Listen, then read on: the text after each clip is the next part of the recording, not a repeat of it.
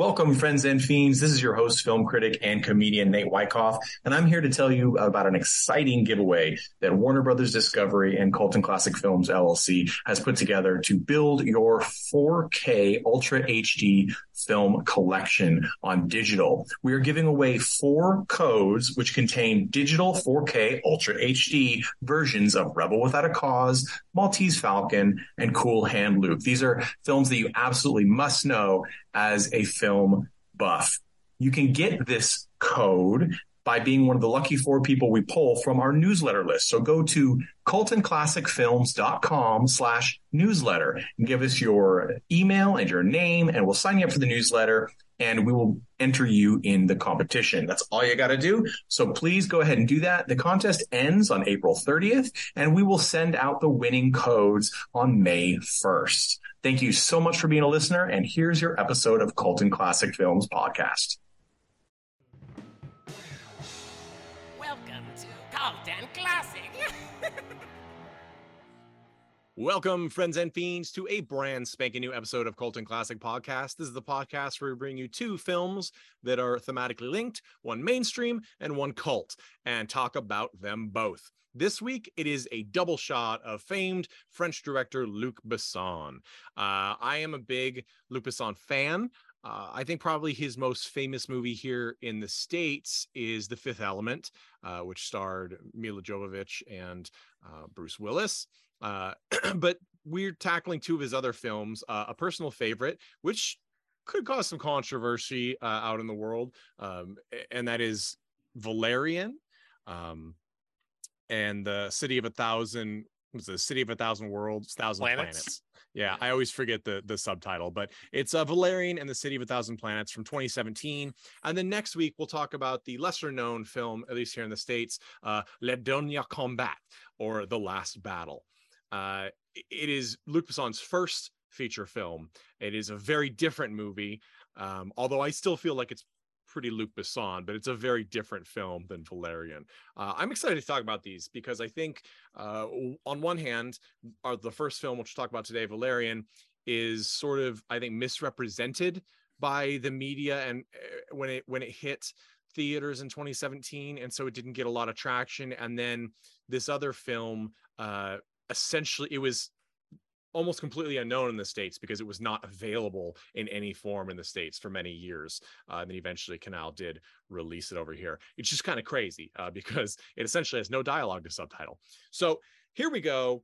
Let's talk about Valerian 2017. I'm your host, Nate Wyckoff, film critic and comedian. And with me today, I have a full panel. We have Mandy Longley. How are you doing, Mandy? Oh, I'm good. I feel like I've had my last battle for the day. Last battle, putting the kiddo to bed. We always have to Yes. so many things to struggle with before we get to record. Yes. Welcome. We also have Thank Jeff you. Tucker. How are you doing, Jeff?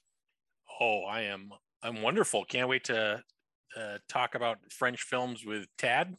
See if he has a small meltdown or not. Who knows? Yeah, we also have our resident French film lover, Tad Mastroianni. How are you doing, Tad? I hate you. Yeah, Tad does not like French films as a whole. No, I don't. There are occasional breaks. There with are that tradition. exceptions to the rule, like everything. I can safely say at least one of these was not one of those exceptions. Okay, well, I'm interested to hear about that. I have a pretty strong guess about which one. So Valerian and the City of a Thousand Worlds. Now, this actually, when this came out in France, it was quite a big deal. It is a very large budget film. It is sort of Luc Besson's return to this kind of melting pot, fantasy, urban, sprawling story that he also tackled in Fifth Element. They're not necessarily in the same universe, but it has that same vibe in a way. The very we'll talk about this too, but a heavy metal magazine kind of vibe. You know, there's sexy, there's space, there's a million different things. Very Star Wars Cantina meets Star Trek Deep Space Nine vibes, you know. And so this is Valerian is actually based off of very, very famous French comic series called Valerian and Laureline. Now, Laureline is the side character, or in this movie, I actually feel like she's an equal main character. And so I think it's a little sad that they didn't give her title bill. Who knows why? I'm sure that marketing folks probably decided it was easier to have one name as the main title, because nobody really thinks about this as Valerian in the City of a Thousand Planets. They think of it as Valerian, myself included. But anyway, it doesn't feel like a comic book film, if that's what people are thinking. The comic it originates from is not a superhero film. It is a science fiction with fantasy element story. You can get them here in the States, not all of them, but many of them. They've been released since, both in digital format and print format, as sort of like collected volumes. And this one, I think, is based off like the American Volume 6 arc, somewhere in there. I have read them. I do enjoy them. The art style is quite different, although they did try and make the characters, give them like same hairstyle, thing like that. But I think that the essence, the ideas that inspired Luc Besson from the comics did make it to the movie. I'm going to give you the real brief. I always say this, it's often not brief. It's often like, it's like plot by shotgun shell. It's always a lie. It's always a huge lie. That's what we do here. We lie. Valerian. So the plot is that there are these two sort of government space agents, or space government agents, Valerian and Laureline. Valerian is sort of a space playboy. He wants Laureline to have sex with him and supposedly be like his one and only. And she's like, you are a playboy and I'm not interested in that. All of a sudden, while they're called in for a job, some sort of psychic blast with visions from an alien world hits Valerian's brain. And there's, I guess you could say, spoilers. It's not spoilers. There's no spoilers in this movie. There's no big reveal. You see it coming. It's not about that. It's about the action and the sights and the action. So Valerian's got basically a space princess's personality embedded in his brain somewhere, sort of like Search for Spock kind of vibes. And she's trying to guide him and by extension Laureline to help the remnants of this small species that were big surprise fucked over by humanity. It's lots of political overtones in the comics on this, I think, and satire, and you can kind of see it here as well. This alien race is very advanced, and essentially they've moved on from wanting revenge for being mistreated. They just want the technology that was theirs, that the government is now trying to get their hands on, and Valerian and Laureline have. They want that technology so they can then go make their own planet and be happy elsewhere. Of course, in the way is Clive Owen, who is an evil general. Those certainly don't exist in the real world, right? And he had basically a cover-up where he obliterated this planet, said it didn't have any people on it, but there were people. It were the people that are now trying to get a new home. So he's trying to cover it up. So he wants them all dead. And he's, of course, also Valerian and Laureline's boss. Wah, wah, wah. Anyway, it all ends up pretty well. Bad guy captured, space refugees get a new planet, and Valerian and Laureline have some nice time together. That description of this movie does nothing to explain the batshit set pieces and graphics on display here. I am going to say this movie gives strong Phantom Menace vibes in the grandeur and scale, but also this is the movie that doubled down my dislike for James Cameron's Avatar, because Avatar, I really did not. I was gonna say, like, this is the Avatar we deserved. Yes, it's not the Avatar we got. That is what played through my head. Of course, now we're all watching the trailer for the sequel, the long coming sequel of Avatar. And I don't really want to say anything negative about that. I do think James Cameron has made some great films. I mean, he's given us, Terminator. Titanic was a beautiful film, a very strong melodrama. He's given us some great things, which is why Avatar was so disappointing, because the plot and the characters are so completely devoid of purpose. Yeah, it's just really, really empty. Also, I will say this, it's not that the graphics were not good in Avatar, especially for the time. They were not creative to me. As a video game player, we'd been seeing amazing cutscenes for quite some time, including designs that really already had been done and were put into Avatar. And anything new I felt like was not very impressive anyway. Whereas in Valerian, there are so many different things in Valerian. There's something like over 200 different species on display at certain points in time throughout the film. And Luc Besson pulled a total George Lucas and apparently wrote a 600-page treatment just on the aliens for the designers and for himself. So that is theoretically floating around out there. I'd like to see it, actually. Things are really different. Not just that, there are some really cool conceptual ideas that sort of Jackie Chan their way into the fight scenes, right? And give us some really unique fight scenes. And I'm going to just throw out the first, biggest, and I think still the best of the entire movie. It's kind of early on. It's the first big action scene we get with Valerian and Lorelei, where they go to a market. And this market has like, it's a VR market in that the market itself is not in our dimension. So in order to be present and interact with that market in the other dimension, you have to put on these visors and equipment. And then it's like you're in a big bazaar. But to everybody else who doesn't have that on, they just see people wandering around in the desert. It's like a silent rave. Okay, it's a very interesting concept. The best part about the concept, though, is all the tomfoolery they get into when Valerian smuggles a gun in with this basically box that he has to put the gun and his hand in. So it disappears into the other dimension and he can use it in the other dimension, but then it gets broken, so he can't get his hand back. So they have this, it's crazy. It's a really fun, impressive scene. We get John Goodman playing a big bulldoggy alien, which is always fun. A big question I get when I talk about my love for this movie, because it's clear that I do love it, is it all CGI? Not all of it, but yes, it is a heavily CGI film. It would be an impossibly expensive task otherwise. What's impressive to me, though, is that the level of the graphical detail, this is from 2017. It's not super old. We're only in the end of 2022. The graphics hold up in this movie extremely well. This really was and stands as one of the best looking movies with CGI I've ever seen. And part of that is because Luc Besson's no stranger to it. They brought in really great design talent. However, they also do have some physical pieces in here.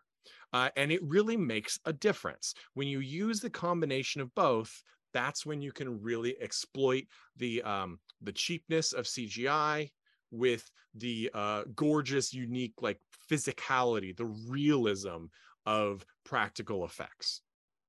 I've blathered on. I'm going to move on here. Jeff, I know that you liked this movie instantly like I did when you saw it. What was your experience watching it again this time? Well, I think I've watched it 3 or 4 times now. A couple times I've watched it just because the first time I watched it, I looked up reviews and they were pretty negative. And though I agreed with some of the things that they said, like as a like overall, like I felt like there was enough in this movie to propel it into like positive territory. Maybe not like, you know, the greats or whatever, but like it definitely is a fun film with a lot of really interesting things happening. I think like having watched this now a couple times and kind of trying to like figure out where people have missed, I think there's 2 things. One, the romance is terrible. Agreed. So if you actually look at Luc Besson as like a whole, he really doesn't do romance. Like his like most successful romance was probably from like Fifth Element, where you have like what is essentially a person whose brain is like that of a child for the majority of their interactions.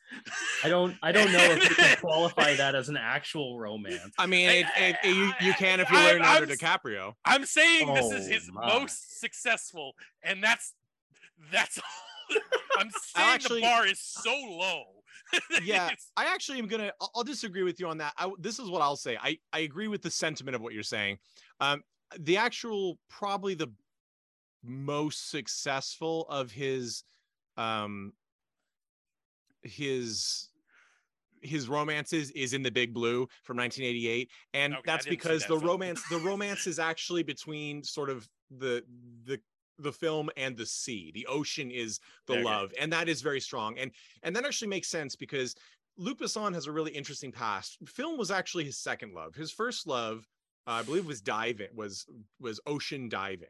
And as sometimes happens when you're a diver, he had, I think it was the bends or some variation, and damaged his lungs. And basically they were like, you can't do this anymore. It will kill you. And so it was like it was a life-changing devastation, right? Like he couldn't do the thing he loved. And so film was sort of that like second life. And Big Blue is sort of the homage to that. And I think that's where you get the real passion in. But I think where you're right, what you're getting to is that Luc Besson, is that romance is not his strong suit. I don't think he's capable in it. I love his movies, but like, you got like, The Transporter, there's some romance between Kamikaze, the transporter and like the woman that's trapped in his trunk. It's just like it's all, Natalie Portman as a 12-year-old. It's all very sketchy, and it's probably just best not to look at it. And that's I would honestly say that Luc Besson doesn't do people very well. If you want to look it out further, he does broken people really well. He does broken people. Like you look at, I mean, his most famous films is Leon the Professional with Jean Reno and Nikita, right? Films about hardened damage separated from emotion killers. And so I think that's sort of one of those things that it plays into this, right? Like when he does characters that aren't supposed to be so damaged as to be like true antisocials, we get into sort of TV quality. And back to Jeff here. Well, I would even say like in his second film, like it's not a romance, but like the connection between the like two of our characters, I think is pretty good. Like I think he does that pretty well. Like there's some I don't know, camaraderie or like some love developing there, just like friendship. But so I think he does do interactions between people. Okay, I think just like romance, he just, there's something about his choices in that are not good. So I don't think it's written well, but I also think that I think especially Dane DeHaan, like he literally sounds like he's like reading like a menu or something. It's literally like just he was an interesting choice. I don't dislike him, but I haven't seen him enough to make an opinion myself. But in this, I don't think there was like my thunder, Jeff. Oh, sorry. And Cara Delevingne is Laureline, who I love her. I think she's amazing. And I have to say, what's incredibly strange to me is how much like siblings they look in this film. They look incredibly similar, like genetically. Yeah. And that to me was a weird choice. Interesting. Yeah. I guess I can see that. They have like similar props eyes. That they're the right age range though, and that she's not with fucking Bruce Willis, which would have been, if it was a straight up American production, we would have gotten Bruce Willis with the Nessie, the baby from Twilight, right? Like that's the trend we're on. Anyway, continue. So romance wasn't very good.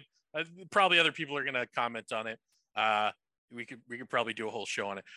The thing I think that really killed this film was, so there was this great, like, actually the reason I love this film was because right off the bat, there's just this great like vignette of just like the creation of the City of a Thousand Planets, where it's it basically goes from like international continuation of like US and like Russian relations and like space racy stuff. And it goes like all these aliens start showing up. We got like a 10 minute. It's pretty long. Kind of montage. It's nice. It's a nice little, a nice little opening, and then eventually it's too big and they have to ship it off into the unknown.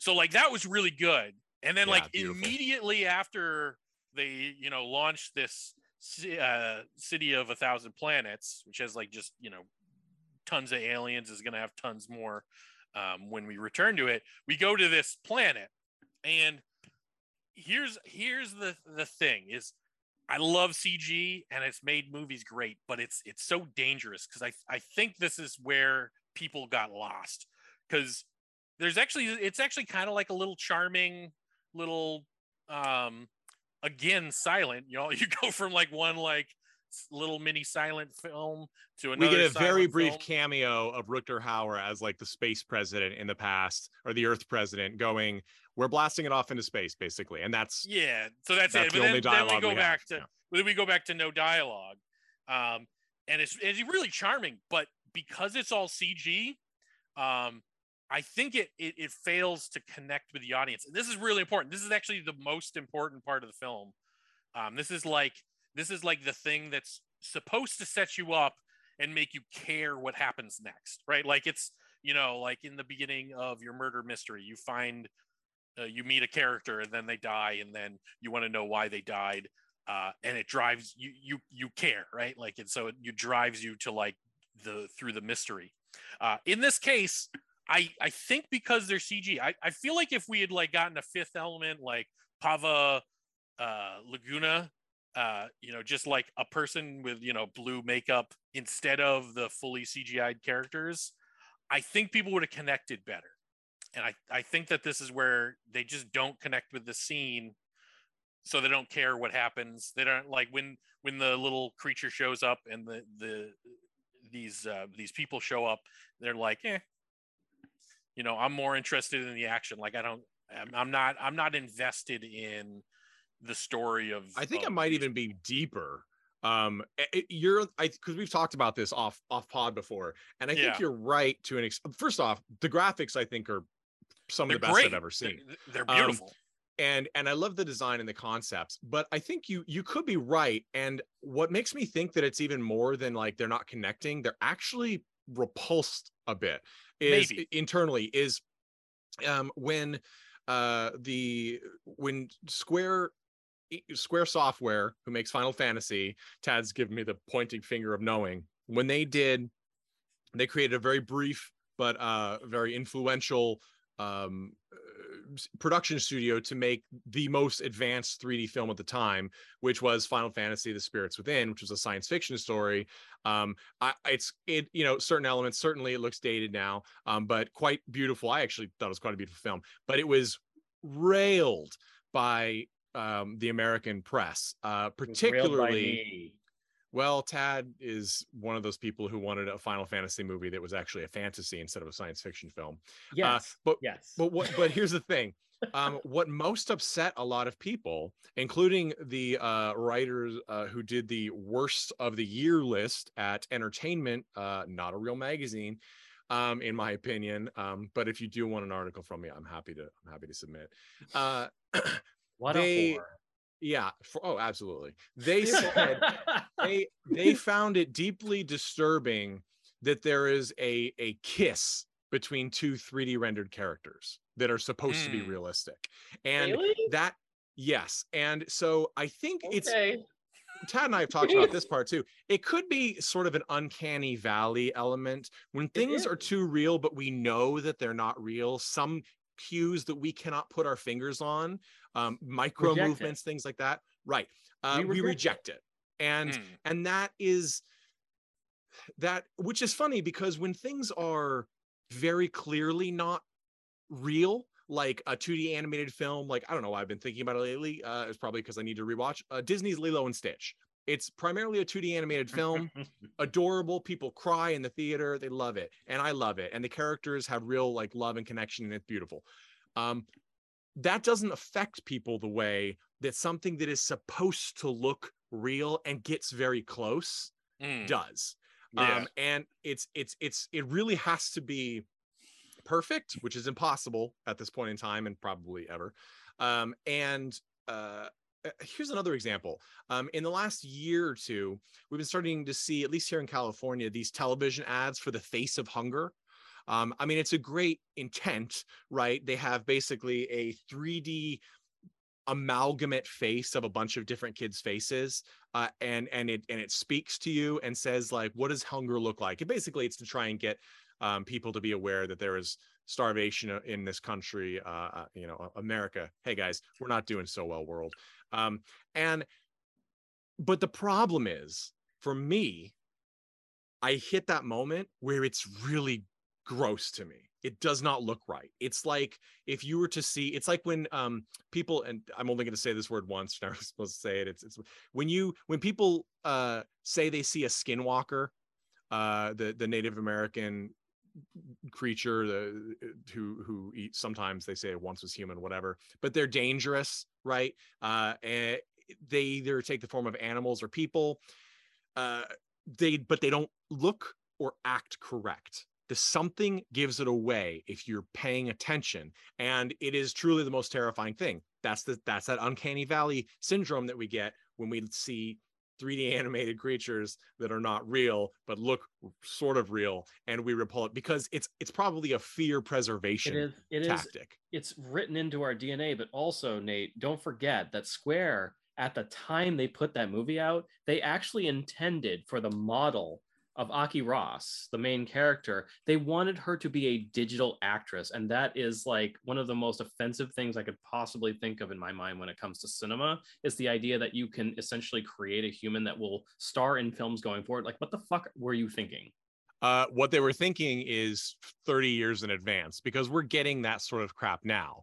We're resurrecting the dead is what we're doing right now. And sure. That's just as well. And I mean, I forget it wasn't Geffen, I don't think, but it was some music publisher recently severed ties with the studio's 3D created hip hop artist, because they decided it was the public decided, like, hey, this has got racist overtones, whether intentional or not. But that's the idea, right? This is not a real person. But we get other projects that do it and do it quite well, but they do it sort of with a tongue-in-cheek vibe, right? And when that happens, we're not so upset. Like the Gorillaz, Damien Albarn's and artist Jamie Hewlett's fictional band, right? The members can change because they're animated characters who pretend like they are in the real world. There's a distinct separation that everyone can see. Right. So yeah, interesting. And I think you're onto something, Jeff. I do want to say. Well, I just want one more point to that. Sure. So I agree with the kind of there is kind of like an uncanny valley element there. I think it's more that there's like, if this was like fully animated, I think it may have been able to pull it off, but like we see like actual people like right before this, and I think that there's something like, and I had this problem a little bit with the like the Hobbit versus like the Lord of the Rings. Lord of the Rings is almost like a masterclass in how to do this type of filming, because like almost everything that had like a CGI moment had a close-up of people in real costumes, like, you know, orcs in actual like makeup and like moving around, and like it looks real. And then they do the back shot, and then they do like CG. So they're constantly kind of transitioning between these. With this case, it's, you know, obviously the aliens that we're talking about are pure CG, but like they don't do anything to like try and create that illusion in the mind that try and kind of trick us. They're not no real beach filmed and then like showing the aliens. Yeah. It's not the Lion King it's not the Lion King remake, which they call live action, even though there's no live action. It's kind of like how in the beginning of the film, you can instantly tell that the beach they're on is fake. Like, you know, it's a backdrop. You can tell instantly. And I don't know if that was on purpose. I'm pretty sure it was. It must have been, because it's very flat. It's intentionally unrealistic. Yeah. Yes. Yeah. But you know. Yeah. Right. Sure. And I think you're right. And it's interesting.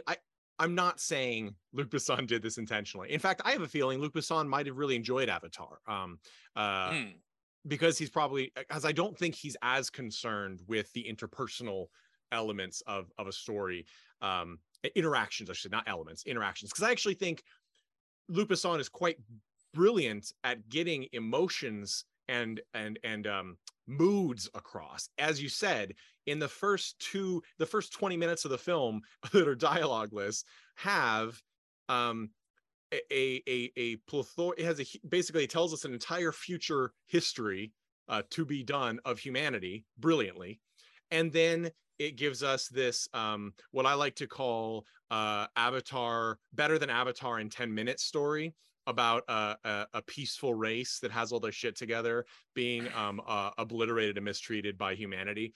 And it's sort of like how people said, just as an aside, when Up came out, Pixar's Up, and the beginning is like a montage showing how these two childhood friends fell in love and grew old, and then she passed away. How people were like tweeting like, hey, Up, you did a better love story in 10 minutes than Twilight did in 5 movies or whatever. Like, it's true. That's what I felt about this. That scene with the beach did a better tragic story of Aboriginal mistreatment, did a better story of that in 10 minutes than Avatar did in 3 hours. So I completely agree with that. But I think what's great about that first 20 minutes, it really does show Luc Besson's, and you kind of said this, Jeff, it shows his strengths, right? Yeah. He is so good at giving us these big picture and emotional moments through his world building. Yeah. And he doesn't have to do it with dialogue. And as you suggested, I also agree, the dialogue is the absolute worst part of this movie. Not that all of it's terrible, but the parts, I think some of it's pretty good, but yes, yeah, but it's between very inconsistent. Valerian, yes, agreed. And between Valerian and Laureline, it is the worst. And that having the scene, that setup of them, which you kind of need to get their dynamic right away, or at least for ease anyway, it is really aggressively halting the power that we've gotten from the first 20 minutes, because it's real bad. And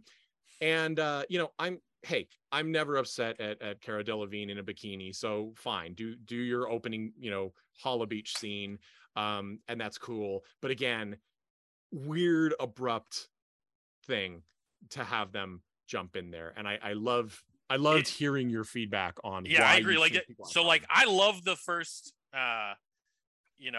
20 minutes, like it works for me, but like I get why it kind of doesn't work for other people, but I agree, like the almost immediately you get into this romance, and it's kind of for me, like that's where the parts that I don't like kind of start to show up.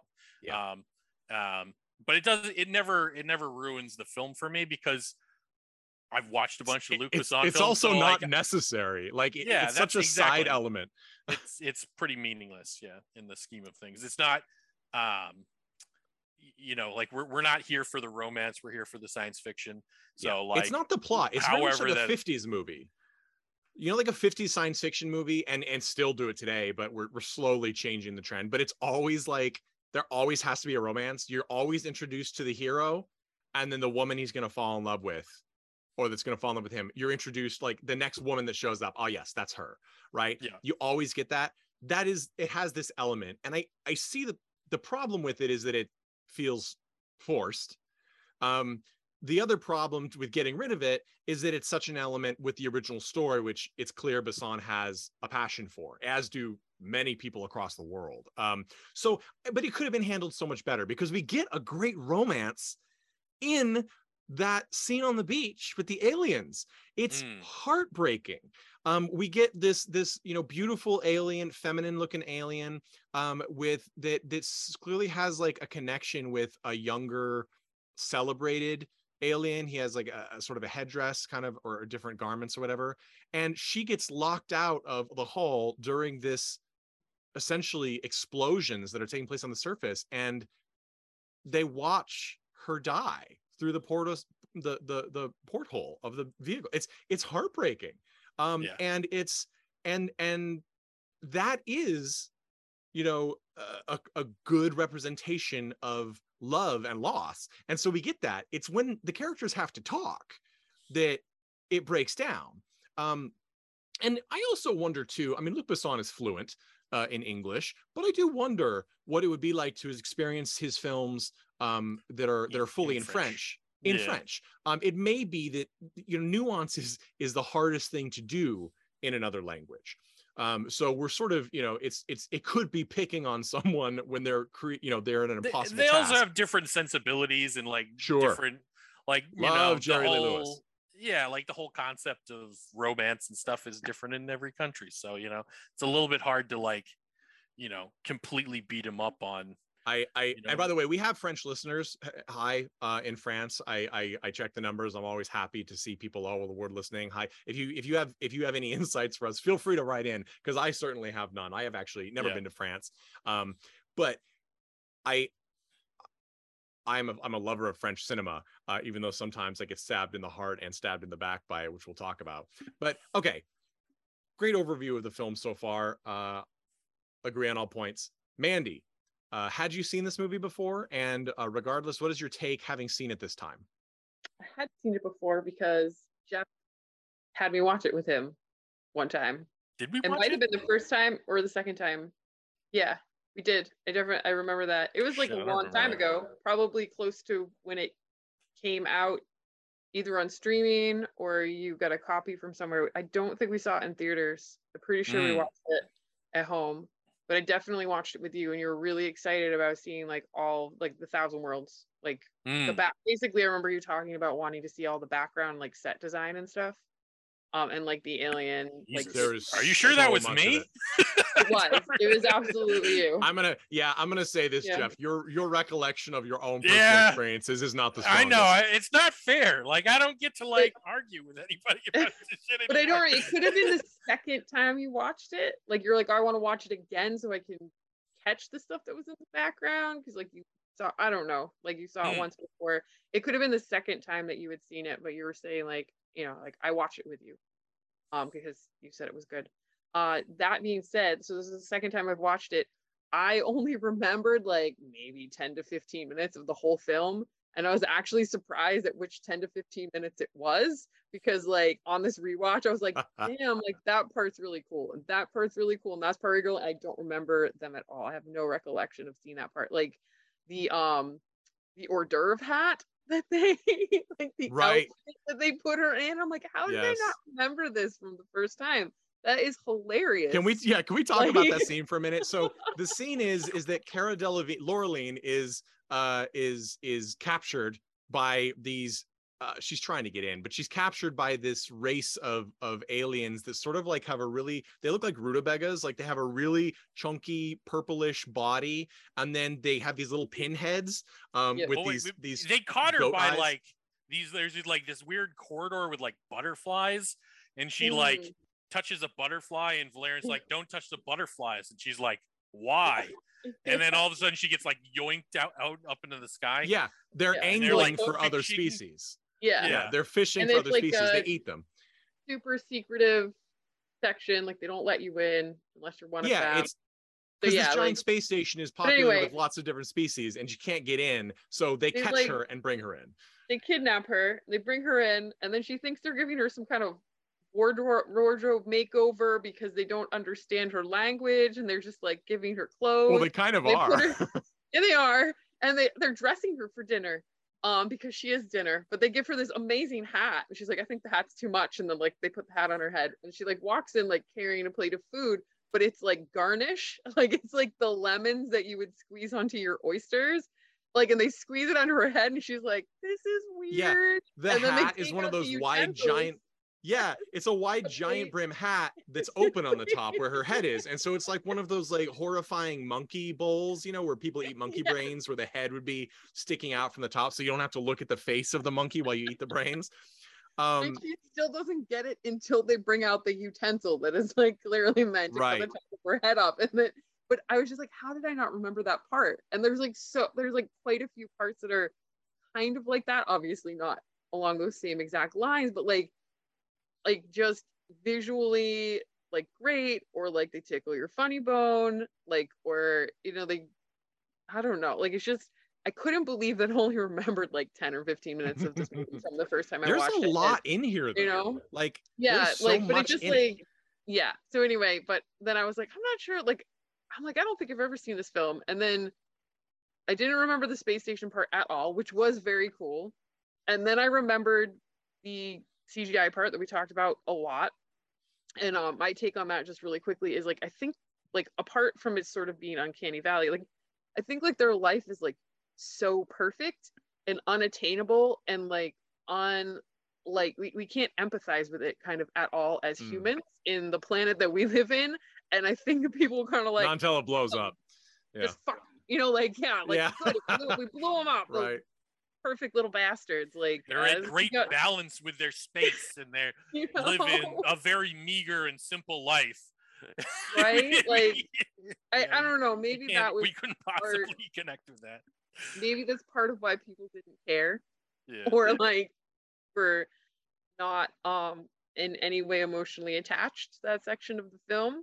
I agree that they did a really good job with her, and I think it was her father, like on the other side of the window. But they all look the same age because they're like immortal. It's hard to. I think there was another one because and there's one that was in the water that she kind of like had a moment with. That's right, nodded at. I think it was at the window. I think it was her father, and then her mother was. It's hard to tell because, as is probably realistic with an alien species, we're probably going to think they look alike. I mean, unless they are radically different colors, you know, and they're going to do the same thing with us. It seems to be normal. Look the same. You're just humans, meat bags, whatever. We're just bags of water. I liked it. I liked that the plot was fairly simple and like direct and kind of on a track. Like I thought that worked really well because there was so much else going on around you the whole time. That having twists and turns and stuff you had to figure out, like I don't think would have really served this film very well. So like I appreciated that it was just like the opposite of what you said, like the Phantom Menace, like where there's also a lot kind of going on all around you. There is not a single Senate meeting in this movie. But like the plot is like super convoluted and you'd never figure out like that's not true. Well, actually that's not true. That's they not true. Try to have a meeting, but it doesn't succeed though. They did have a Senate. There was a gathering of people and they were going to start talking. It was a UN meeting that was going to come out with a non-binding resolution. There is a vote of no confidence may have been passed. But we were saved from the Senate meeting though. You guys are it was sort of like you gotta go bye. It was like a direct statement about Phantom Menace. Here's the politics. Whoop, no, everyone literally everybody's frozen and cocoon everyone in goo and carry off a character. That's literally how they treated that. They're like, oh, don't worry, you're not gonna have this. We're gonna we'll take care of it. But I just I thought that the plot being very direct and on rails like served this movie well with everything that was going on all around it, for like the visuals and the complex world building. It was good. And we don't really see Valerian change very much in this film, although I feel like they want you to think that he's had a big change by the end. And I'm like, that's okay. And like you can clearly tell at the end is set up for it being possibly a series, or to get you to maybe go buy the comic books to find out what happens to these two characters later on. And that also feels fine. If it feels like a nice complete first chapter of a story, that could move on or not. So I don't know. Overall, I was happy with it, watching it again the second time. Well, you nailed it. As far as a multiple story, Luc Besson has already written part 2 and I believe part 3. And it's one of those things where this is the kind of movie, it's so cost prohibitive because it is so massive in scale that I hope we do see part 2. It is not, Luc Besson is not someone who has been known to shelve a project and never return to it. For example, Arthur and the Invisibles, his partial 3D animated kids feature, which I personally really enjoyed. He did 2 sequels that came out theatrically elsewhere in the world and not here, and they just came direct to video here. Because he's like, I want to do the more stories from this, and he did. So it's not. He also wrote a sequel to like Leon. Yes. Which eventually he did with, I believe it was Colombiana, maybe? Was that the one that he eventually reworked the script? It was no longer Natalie Portman's character, but just a completely different character. Yeah, with Zoe, it's Zoe Saldana, and actually he's Columbia 2 is in pre-production. I mean, that's been many years, so this is not. He does this, and I appreciate it because as someone with extreme ADHD, it is really nice to see someone who can have so many irons in the fire and return and really does passion projects at this point in his life. If you were to look at, if you don't know Luc Besson's name at this point, if you were to look at his body of work, he has written, directed, produced, and done the story for so many films that we know in the United States. Most of them, many of them being action films. Of course, The Transporter with Jason Statham is probably one of the most well-known. But that throws me to another thing that I really liked about this movie. It's been it's one of those like passion projects for him, sort of a bucket list like opus film for him, and that's kind of why it saddens me that I don't think it's gotten the credit here that I do think it deserves. But it ties into that opening scene, the very first one, where we see the space station's origins, and then like people coming together from different places, and then aliens coming to meet the people, and all these things. Those people in those scenes are filmmakers that he has worked with. He brought people in, Louis Leterrier from Transporter, Oliver Megaton from other films, including Transporter 3, etc. So it was really cool because he brought in those people that he likes, that he works with. He's apparently very good at fostering talent, which is really, really awesome to see. We so often hear, especially here in the US, of people like the human dumpster fire that is Harvey Weinstein, actively ruining people's lives for his own ends. So it's nice to see when people give other people a shot, and we get that from filmmakers we love, and we hear about it from filmmakers we love, like Kevin Smith bringing people back again and again, and working with them in different ways, and Quentin Tarantino, Robert Rodriguez. Quentin Tarantino dropped his Directors Guild membership, lost it because he refused to not co-direct a movie, which you weren't allowed to do, with Robert Rodriguez. And Robert Rodriguez did the same thing to do it with Frank Miller for Sin City. So like, it's really cool when we see people we just see love and fostering of skill and friendship and giving opportunities in film. I mean, these are really high level films that's happening, but it happens all the time in indie features, which is one of the reasons why I love indie features here. I would argue all those people you mentioned are also very good at finding talent. Like a lot of people that are in their films are like the first time we saw those people, or not necessarily the first time, but like that was their big break.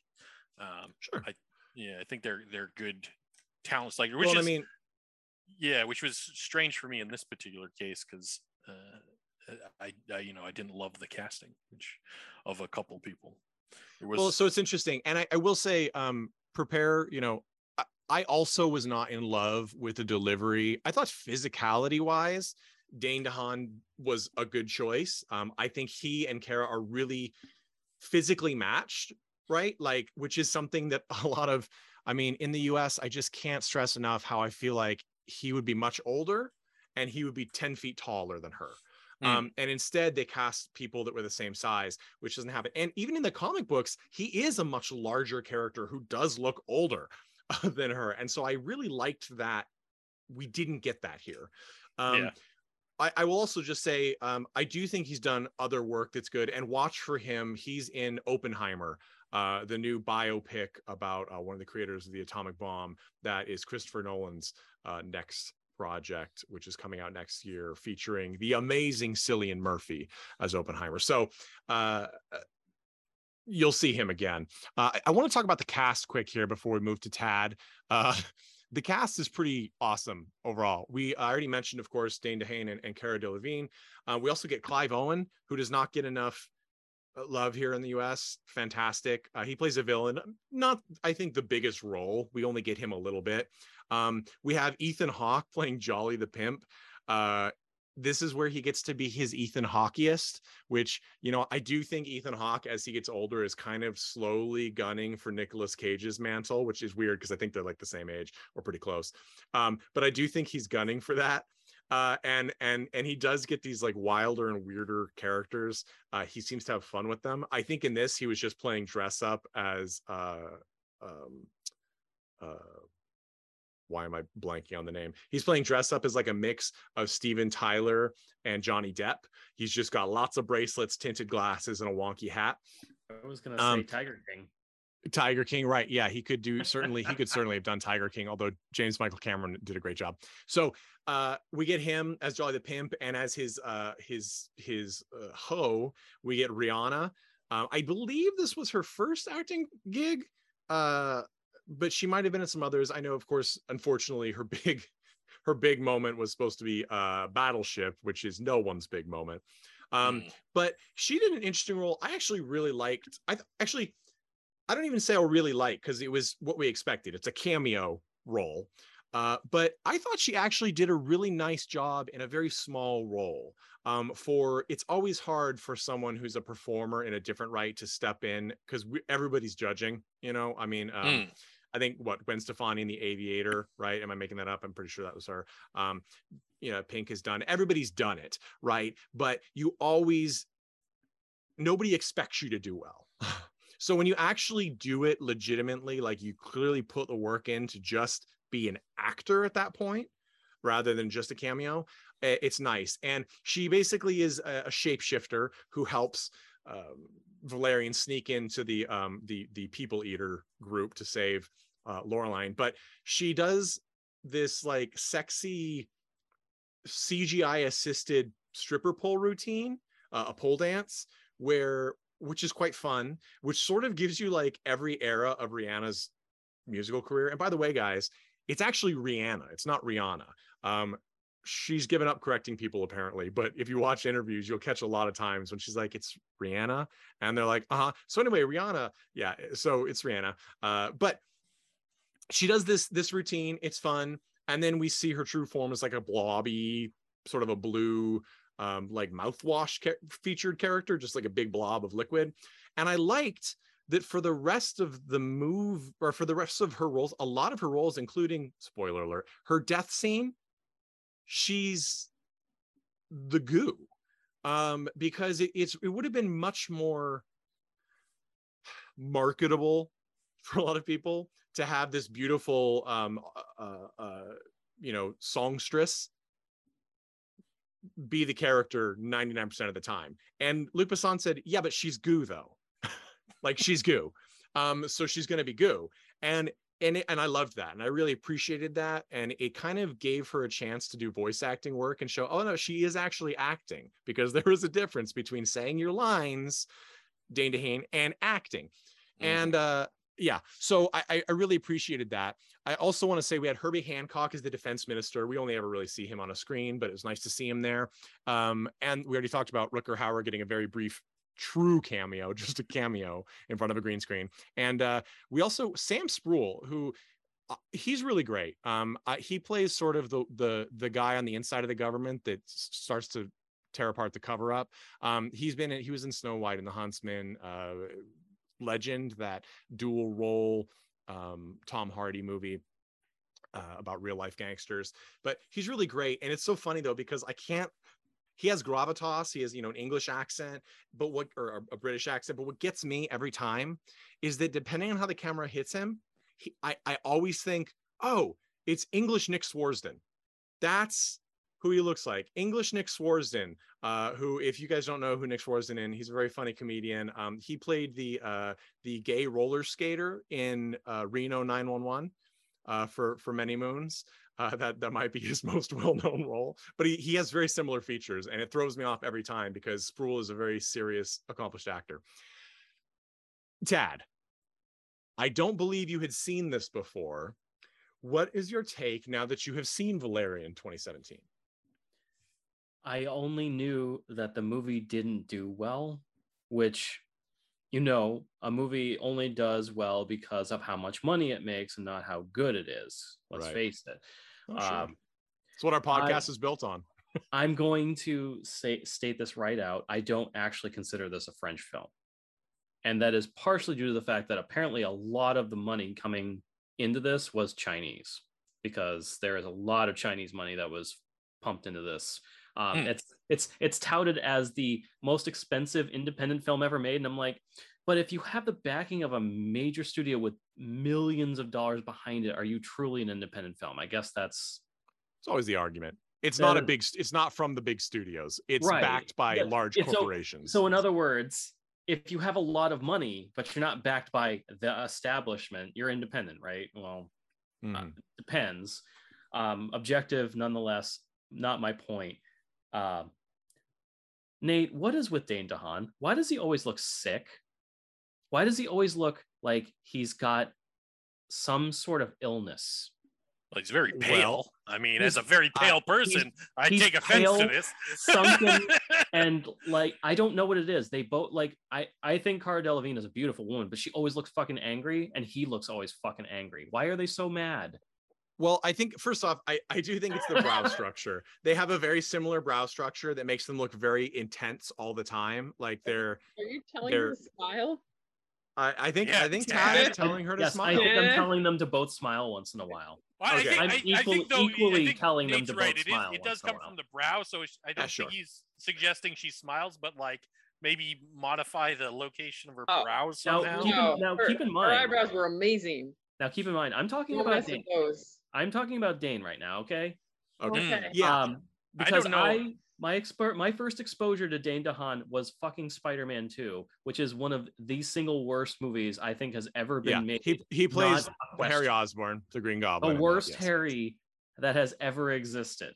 I would argue that I don't know that it's his fault. That movie had lots of problems, but okay. No. He was just on top of that. Now, so that was not my best exposure to Dane DeHaan as an actor. And then I watch this and I go, this is still not showing me anything that he's particularly talented. What he did show me is that he can look intense, he can say lines, and he can sound like Keanu Reeves. None of those things exactly seem to be fantastic actor. Now, by the end of the movie, I still went, he's trying to be, it's almost like he was written to be a Han Solo character without the charisma, and they succeeded wildly. But I think if you guys want to see, listeners, if you want to see probably what I might call, from what I've seen, Dane DeHaan's best, probably he plays Jim Dooley in the Stephen King adaptation, or the miniseries adaptation of the Stephen King book Lisey's Story. So give that a watch.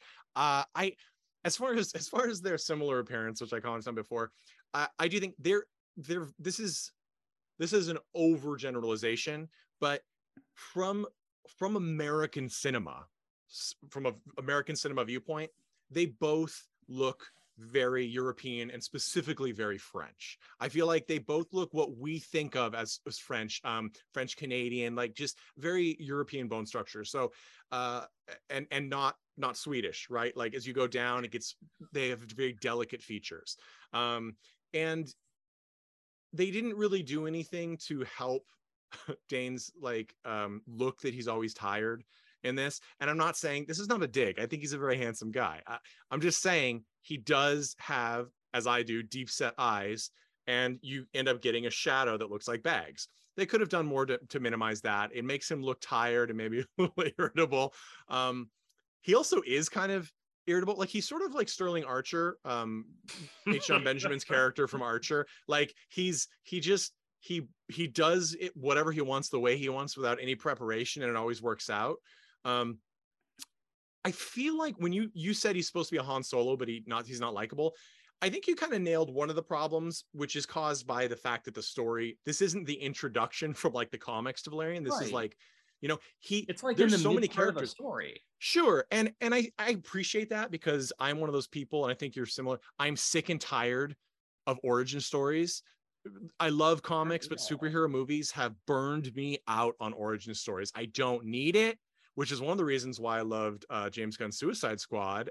Don't get Tad started, because he's blah, blah, blah, blah, not going to watch it because blah, blah, blah. But that's the point. You didn't have to get introduced to these characters from their origins. I don't even know what half their origins are. Like, I guess you get a little bit, but it doesn't matter. I don't watch them over and over again. They're not going to reboot it for me. So I liked starting this sort of in media res, but at the same time, that means we get a lot of many characters, which I love that we get a lot of Lorelaine's character. We get equal parts, if not more, actually, screen time than Valerian, but it cuts down on the fact that we don't get to know him very much. Most of his screen time is action. So it leads to sort of an emptier feeling of his character. Again, kind of like Mandy said, I don't really think it affects the story at all or the enjoyment because shit's happening all the time. There's just never a time when there is not something to look at in this movie. That's part of my problem is the first half of the movie was a slog for me because it felt like this movie is, despite the fact I believe that Luc Besson probably wrote this like 2 extra parts to this. The problem is that this movie feels like it was filmed like he knew it wasn't going to last past this one. Like there's so much stuff crammed in. The first hour feels like a 2-hour film. And then when it finally slows down and gives you time to actually get to know the characters, that's when it got good. Like as soon as the scene starts where he's in the strip club at the Clam Club, which I fucking love that name, that was an amazing scene for me. And I actually watched it an hour before the podcast started because my wife did not watch this movie with me. And I wanted to show her, like, hey, look, there's something in this movie I actually like. And she was actually thoroughly impressed with Rihanna's ability to actually act through it because I was also judgy because I'm like, she's a singer. Let's see how she can act. Oh, she did great. Congratulations. And then she died. Like, right. Well, and let me say too, this is not based in fact or reality, but it is true in my head that Ethan Hawke insisted on naming the Clam Club. I'm pretty sure. I believe it. I'm pretty sure that could be real. Yeah. So I do agree with you on some level. There's just so much here. You could have spread this out into 2 movies. In a way, I'm also burnt out on that. I'm kind of happy it's not, but you do get into that problem. It's like in the 90s, we had the problem where they wanted to shove 20 things. And even in the 2000s, we get the Spider-Man 3 problem. Like Sam Raimi's like, hey, Venom doesn't fit into this story. It's a Sandman story. And the producers are like, no, he does fit in this because that's why you're making the movie, because people want to see it. He sells the toys. You put put him in the movie. That's exactly right. And by the way, what's that guy from that 70s show? That's him. That's the guy. Anyway, point being is that when the tendency before has been to cram everything into one movie you can, which means you really sacrifice a lot of character development through interaction. So you have to find other ways to do it, which leads to sometimes really convoluted scenes. I think they didn't need the character development necessarily on those characters. They chose to spend all their time on romance. Like 90% of their screen time is romance. Which is really small still. I don't even think there's 15 minutes of them actually talking together. Although I did think the line was cute where she's like, the honeymoon comes after the wedding. He's like, really? I wasn't sure if he was bullshitting or not. And I wouldn't put past me for him to be like, oh, wait, what is it? Oh, okay. He seems genuinely disappointed that the sex for him would not come until after. So I have to say,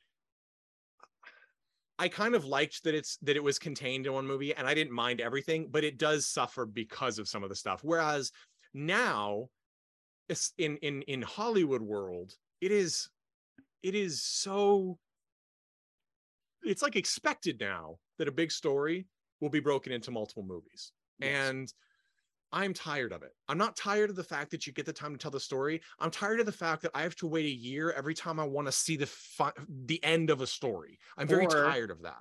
Or watch the Netflix series. Well, it's kind of interesting because TV has almost gone the opposite way. It's like you get like this big burst of stuff that they put up and you can like binge watch it in one sitting.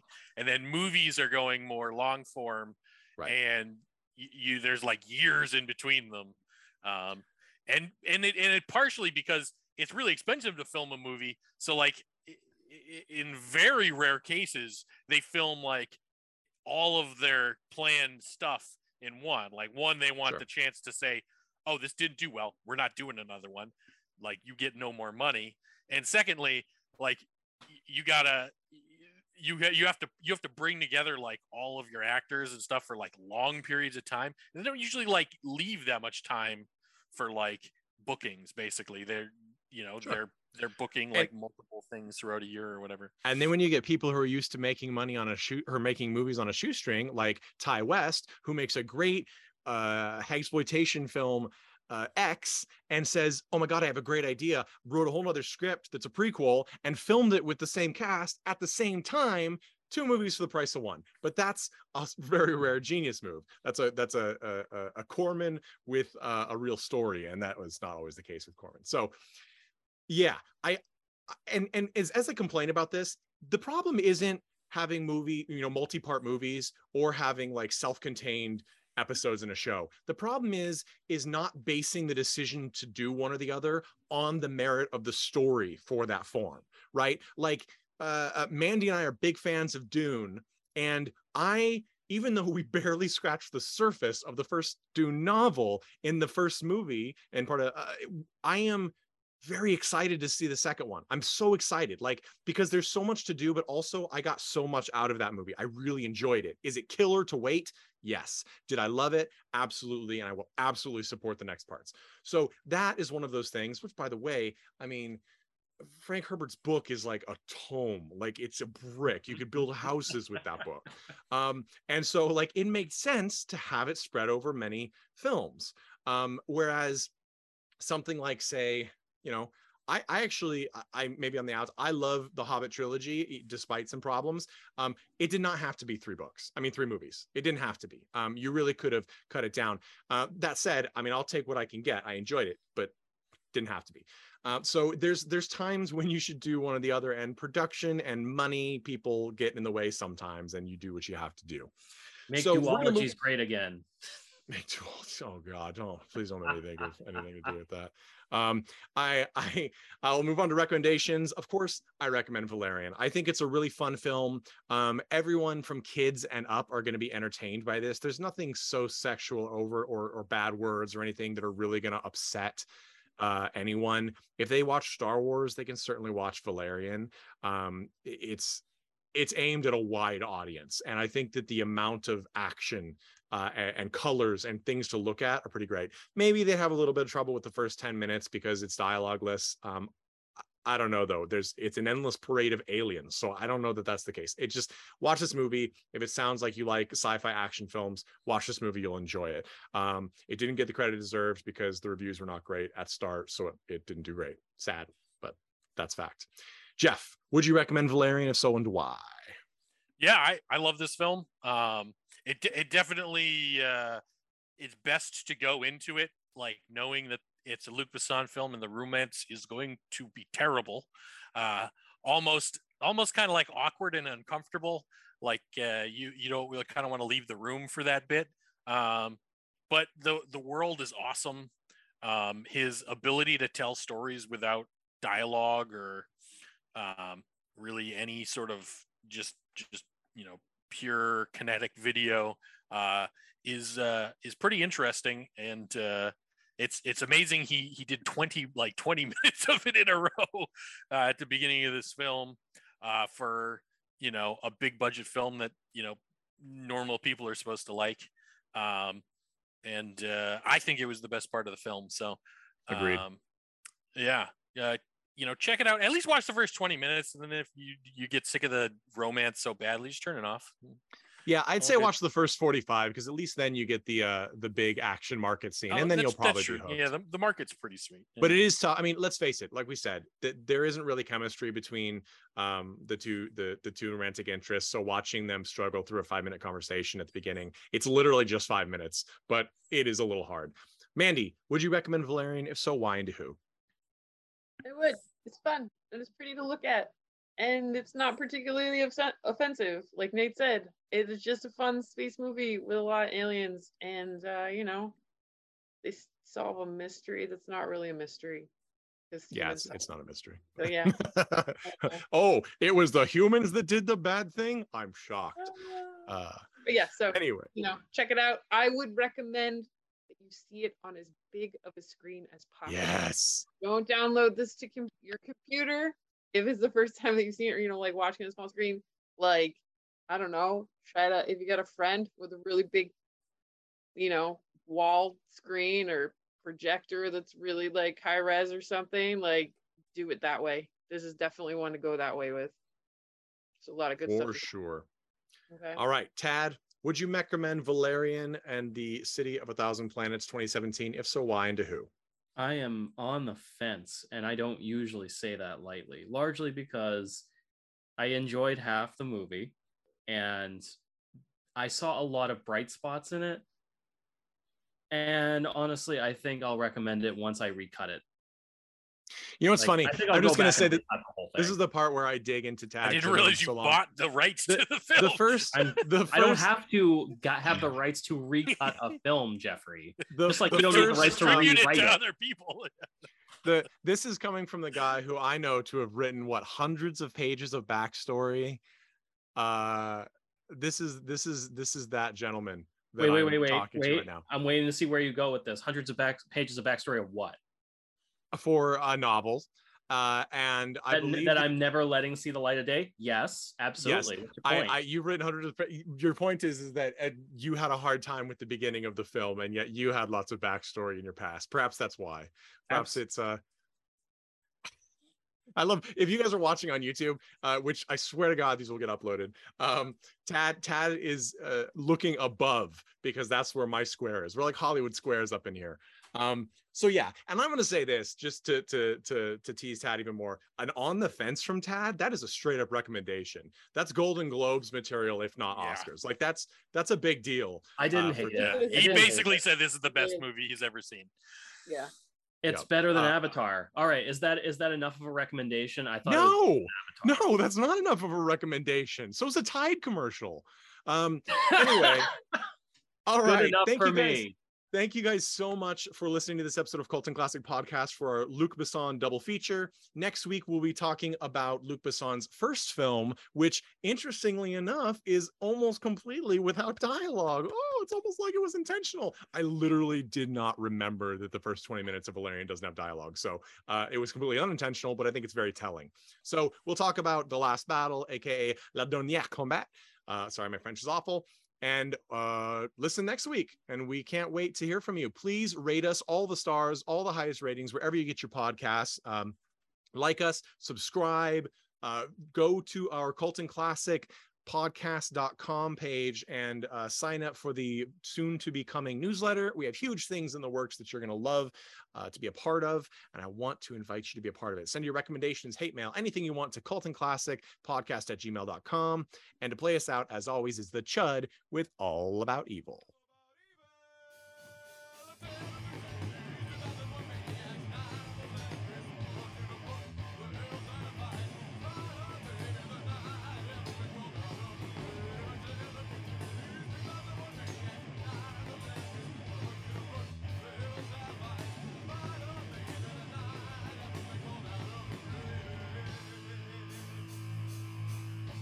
Hey everyone, thanks for listening to Cult and Classic Podcast. This podcast is important to me, but what's more important are the rights, privileges, and freedom from violence of everyone in this country and in this world. And that means supporting Black Lives Matter. If you'd like to make a donation, please go ahead and visit cultandclassicpodcast.com, where we have a list of places you can donate and help out. And please stay safe.